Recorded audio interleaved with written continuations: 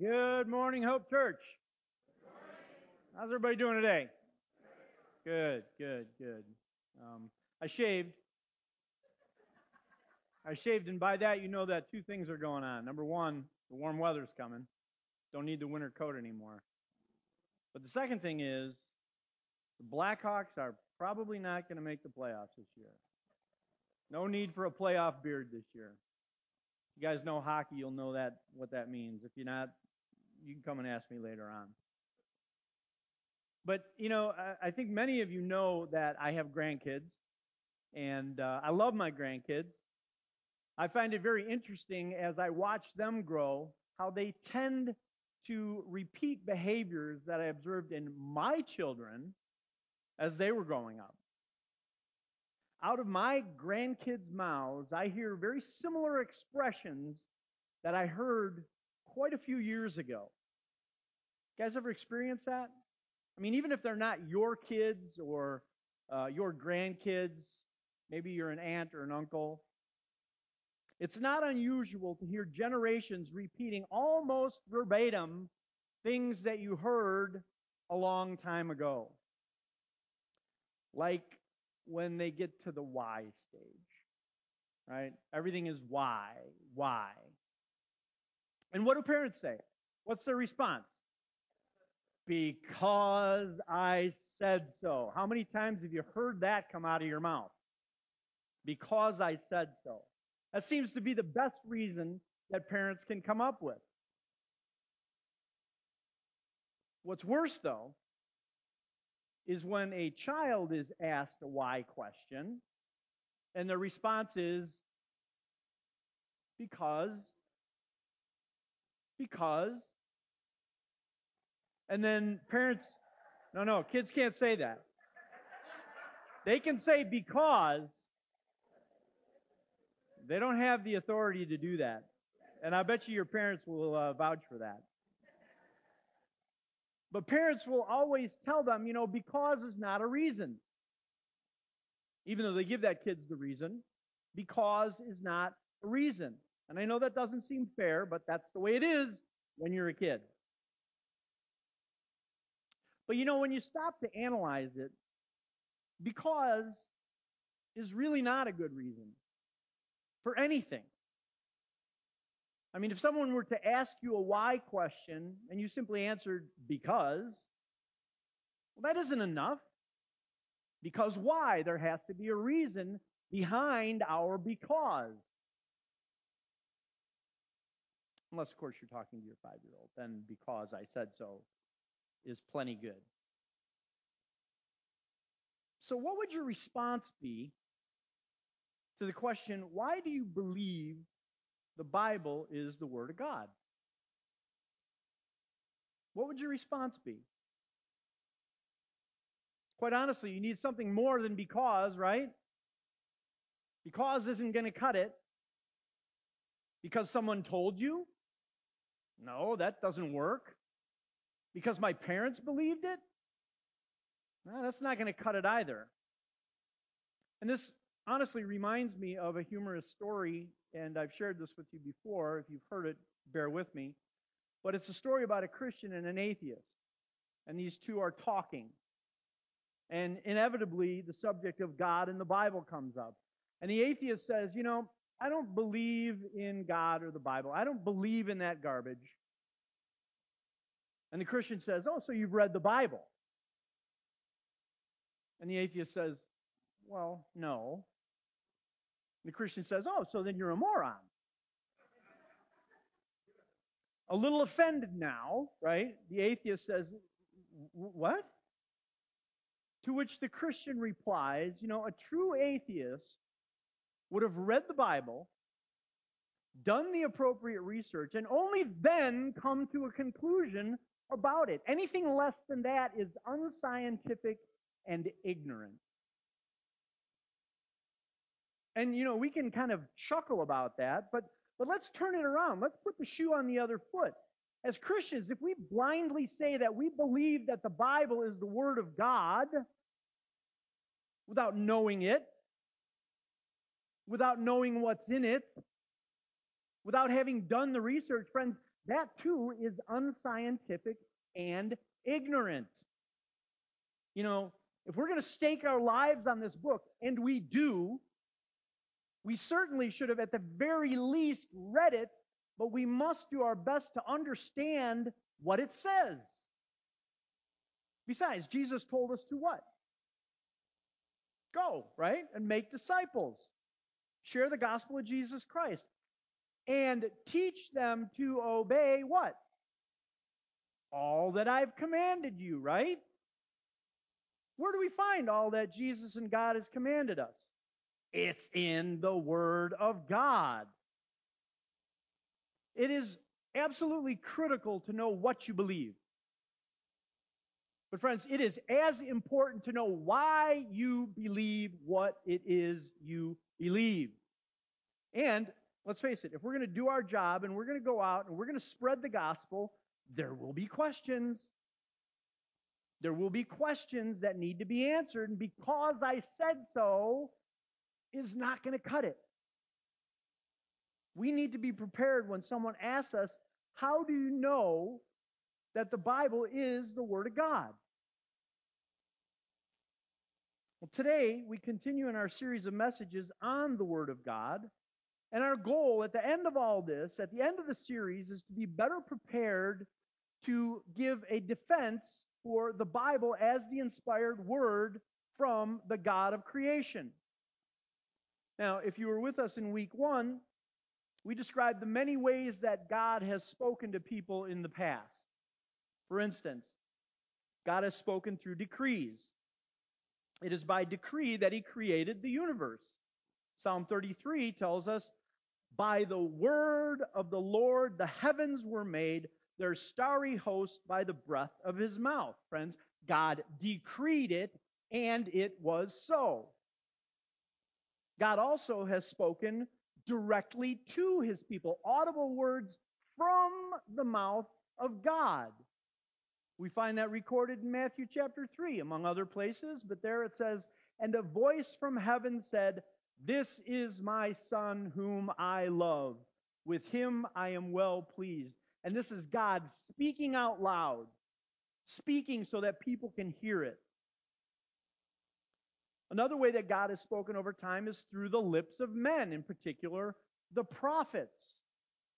Listen to what the prophet Jeremiah says. He says, then the Lord reached out His hand and touched my mouth and said to me, I have put my words in your mouth. God speaking through men. And then, of course, the method of God speaking that we know best, it's through the written word, right? Through the Bible. And because the writings of the Bible contain all of these modes of communication that we've just mentioned, that then becomes the focus of our study. This is what we zero in on. We put our faith in the fact that this is the word from the God of creation. We need to know it. Now, last week we looked at the Bible that we have before us today, right? The 66 books in our Bible as we see it today. And our goal was to determine which writings belong in the Bible and which do not.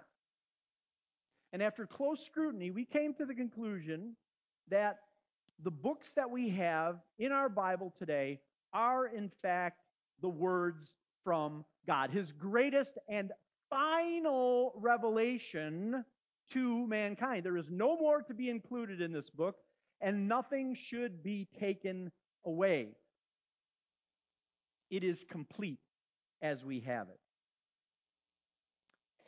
Now, I titled the sermon for today, The Word of God, How Do We Know? And our goal for this morning is to understand the authority and the power of the Bible. So the obvious question is, how do we know that this is the Word of God? Now, to answer that question, we need to consult our ultimate authority on all matters. And what is our ultimate authority on all matters? It's the Word of God, right? But hold on. Because that kind of creates a little bit of a problem, right? And if you know anything about philosophy or logic, that is what we call circular logic, right? The Bible is the Bible because the Bible says it's the Bible, right? That's circular logic. However, that doesn't necessarily make that argument completely invalid. See, for any argument, there must be an absolute authority, and it's not your wife, an absolute authority to which one must appeal for proof. And that authority is the Word of God. And we'll come to understand more about why that's true as we continue this morning. So, what does the Bible say about itself?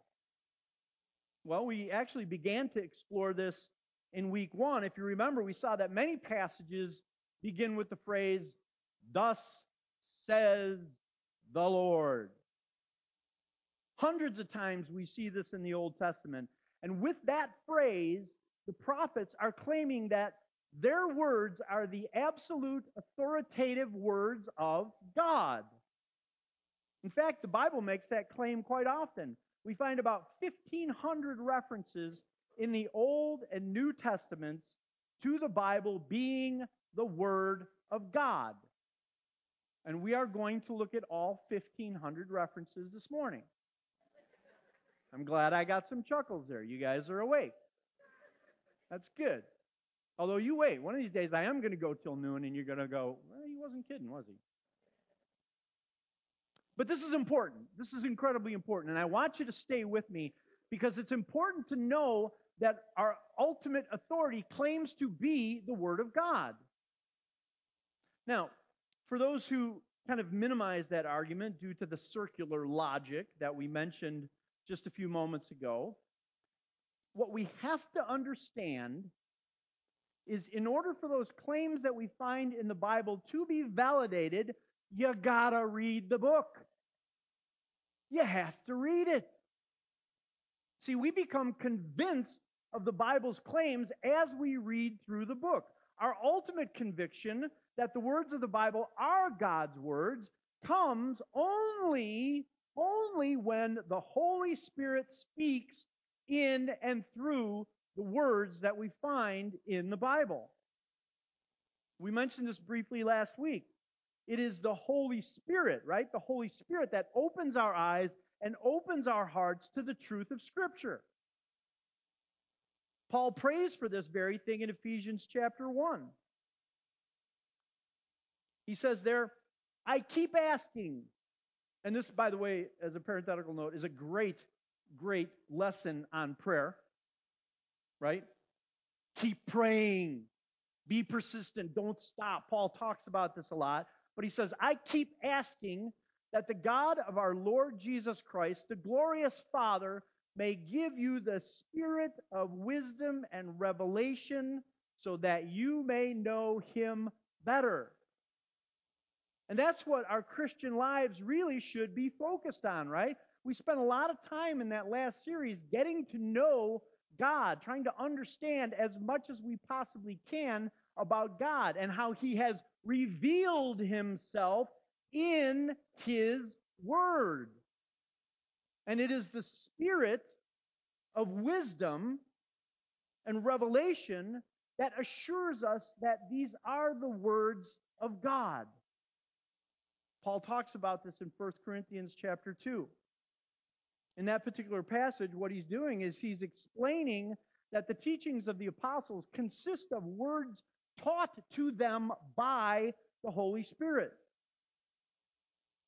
In verses 13 and 14, he says, this is what we speak, not in words taught us by human wisdom, but in words taught by the Spirit. There's that spirit of wisdom and revelation that he prayed for the church at Ephesus. Explaining spiritual realities with Spirit-taught words. The person without the Spirit does not accept the things that come from the Spirit of God, but considers them foolishness and cannot understand them because they are discerned only through the Spirit. And what Paul is saying here is that apart from the Spirit of God, apart from the work of the Holy Spirit, a person will never receive, will never believe the spiritual truth found in the Word. And that includes the claims that the Bible makes about itself that it is the Word of God. But for those in whom the Holy Spirit is working, it becomes clear. It becomes crystal clear that these are the words of God. We talked about this a little bit last week, the situation where Jesus in John chapter 10 says, "My sheep hear my voice, and I know them, and they follow me." By the power and the work of the Holy Spirit, we hear the words of Christ as we read Scripture. And by this, we know that they are the words of God. They are the words of our good shepherd. So the Bible says it's the Word of God. And we are convinced by the Holy Spirit as we read it.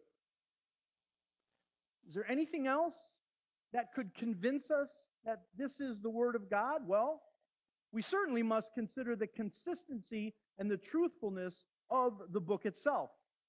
That, in fact, is convincing. As we mentioned in week 1, the Bible was written over a period of about 1,500 years. 40 or so different authors in 3 different languages. Yet as we look at the content from beginning to end, it is consistent in its message. From Genesis to Revelation, this is the story of God and His plan of redemption. And all the parts of the Bible, all of the different books, from all of the different writers, in all the different time periods, they all fit together. They all come together to form a cohesive book. No other book like it. No other book like it. No other book can compare. Only God could do something like that. And when we consider the prophecies of the Old Testament, the prophecies of the coming Messiah, and we've explored some of these in the past, but hundreds and hundreds of years prior to the birth of Christ, these prophecies were written. And then we see these prophecies fulfilled in Jesus Christ, in the one and only Son of God. Depending on the resource that you're looking at, up to 250 or more prophecies about the Messiah realized in Jesus' birth, death, and resurrection. Only God could have orchestrated something like that. No other book like it. The Bible, the Word of God, consistent and truthful from beginning to end.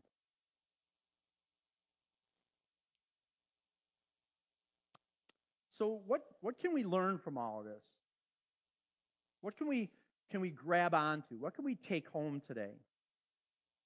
Well, I think the first thing is this. Yes, it is the Holy Spirit that opens our eyes to the truth of Scripture. However, the fact that the Bible is the inspired Word of God must be received. It must be received. Listen to what Paul writes in 1 Thessalonians chapter 2. He says, "And we thank God continually," another great lesson in prayer, right? Persistence. Paul was good at this. He never gave up. "We thank God continually because when you received the word of God, which you heard from us." And I want to pause in the middle of this verse here because Paul's making a very important point. He says, when you received the word of God, and basically what this is, it is a presupposition. It's a presupposition. He's presupposing that the teachings of the word brought to the Thessalonians are in fact the words from God. Paul is convinced that God had spoken to man, and what is written to that church is the Word of God. These are not mere human words, but words with the authority of God Himself. Paul goes on in that verse to say, you accepted it. In other words, you received it, not as a human word, but as it actually is, the Word of God, which is indeed at work in you who believe. So the church at Thessalonica received the Word from Paul as it is. It is the Word of God in truth. Paul presented it not as a word from man, but as a word from God. And it was received as such. And how did Paul know that they received it as the Word of God? Well, he didn't have to just assume. He could see it. He could see it at work in the lives of the people. Friends, God's Word works. God's Word brings about transformation. It brings about change. It renews our minds. It doesn't just give us good information or make us feel good, although it does do that. No, it will alter, it will recast our actions. There's power in the Word of God to change lives. Philippians chapter 2 tells us it is God who works in you to will and to act in order to fulfill His good purpose. That's the whole reason that we're here, right? Is to fulfill His good purpose. And when the Holy Spirit opens our eyes to the truth of the Word of God and we receive it, we cannot stay the same. We must change. We will change. The Word has the authority and the power. I love what Matthew Poole says in his commentary on 1 Thessalonians chapter 2. He says, and where the Word is believed and received as the Word of God, there it has this energy, or worketh effectually, so as to promote love, repentance, self-denial, mortification, comfort, peace. Friends, those are the marks of someone who has received the Scripture as the Word of God.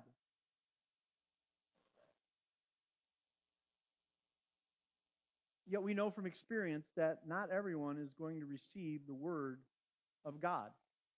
Why? Well, quite honestly, that is part of the mystery of the Holy Spirit, why some eyes are open and some are not. But you got to remember that the fact that the Word is not received does not reflect upon the Word.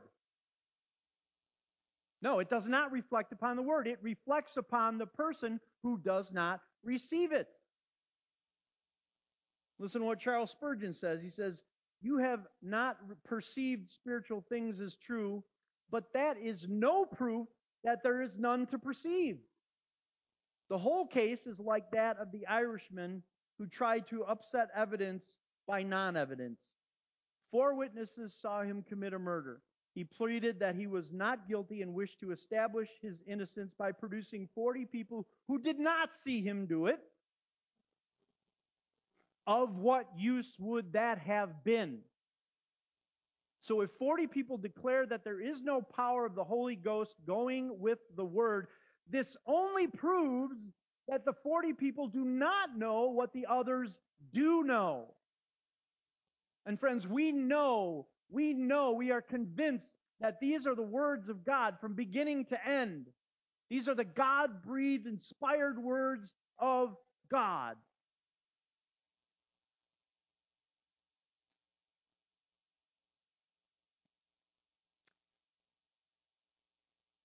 So how are we to proceed, knowing that there are some who will reject the Word of God? They will reject the gospel. We just know that that's what's going to happen. That does not absolve us of our responsibility to share our belief about the Word of God.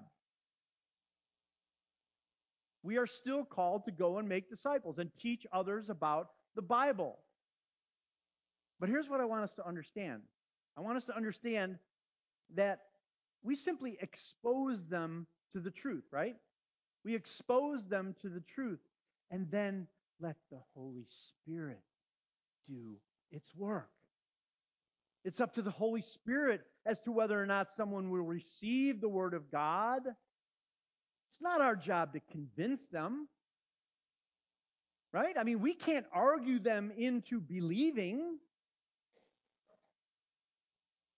It's all up to the Holy Spirit. Doesn't that kind of make you feel good, though? Doesn't that like take the pressure off of you?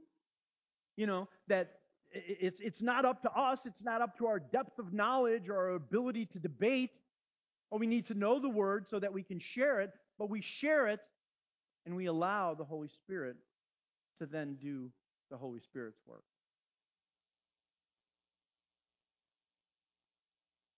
Have you read the Bible? I mean, you really should, regardless of your mindset. Whether you call yourself a Christian or you profess to be an atheist, you need to read the book. You need to read it. Only when you've read it and studied it can you make an informed decision about it. Maybe you're here today and you haven't read it. Maybe you even say, you know, I'm not a Christian. Maybe you even say, I am an atheist.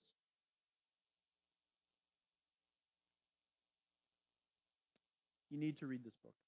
I pray that you would read this book, but you need to read it with an open mind. You need to read it with an open mind. Even if you don't believe in God, you have to say, God, you know, if you're really there, speak to me, show me that this is your word, your revelation. Do that, and I guarantee you the Holy Spirit will speak to you. But start in John. Start in the book of John. And then circle back to Matthew, Mark, and Luke. Don't try to read it like a regular book, because it's not a regular book, right? Do not try to read it from beginning to end, because if you do, you probably get lost somewhere in Leviticus, right? Wait until you're convinced that this is the Word of God, and then read that. It will mean so much more to you. But you need to read the book. Regardless of where you're at today, let me finish with this. Listen to what Paul says in 2 Timothy chapter 3. But as for you, continue in what you've learned and have become convinced of. In other words, keep reading, continue in the Word, keep studying the Word of God. Why? Because? Just because? Because I said so? No. That's not a good reason, unless you're talking to your kids. Then it works. No, because, as Paul goes on to say, you know those from who you learned it. Right? We know, friends, that these are the inspired words of God. They are written by the apostles of Jesus, inspired by the Holy Spirit to recall and to write down all that Jesus said and did. And then this is the beauty right here. Paul says, and how from infancy you have known the Holy Scriptures, which are able to make you wise for salvation through faith in Jesus Christ. And there's the goal. There's the gold. There's the treasure. There's that pearl of great value, of eternal value. When we mine and we dig into the Holy Scriptures, in the Word of God, we find salvation. We find Jesus Christ, the Savior of the world, our only hope for eternity. Friends, I pray that we would be a people that would have a passion for the Word of God, would dig into the Word of God and discover that treasure, Jesus Christ, who is the Word of God. Let's pray.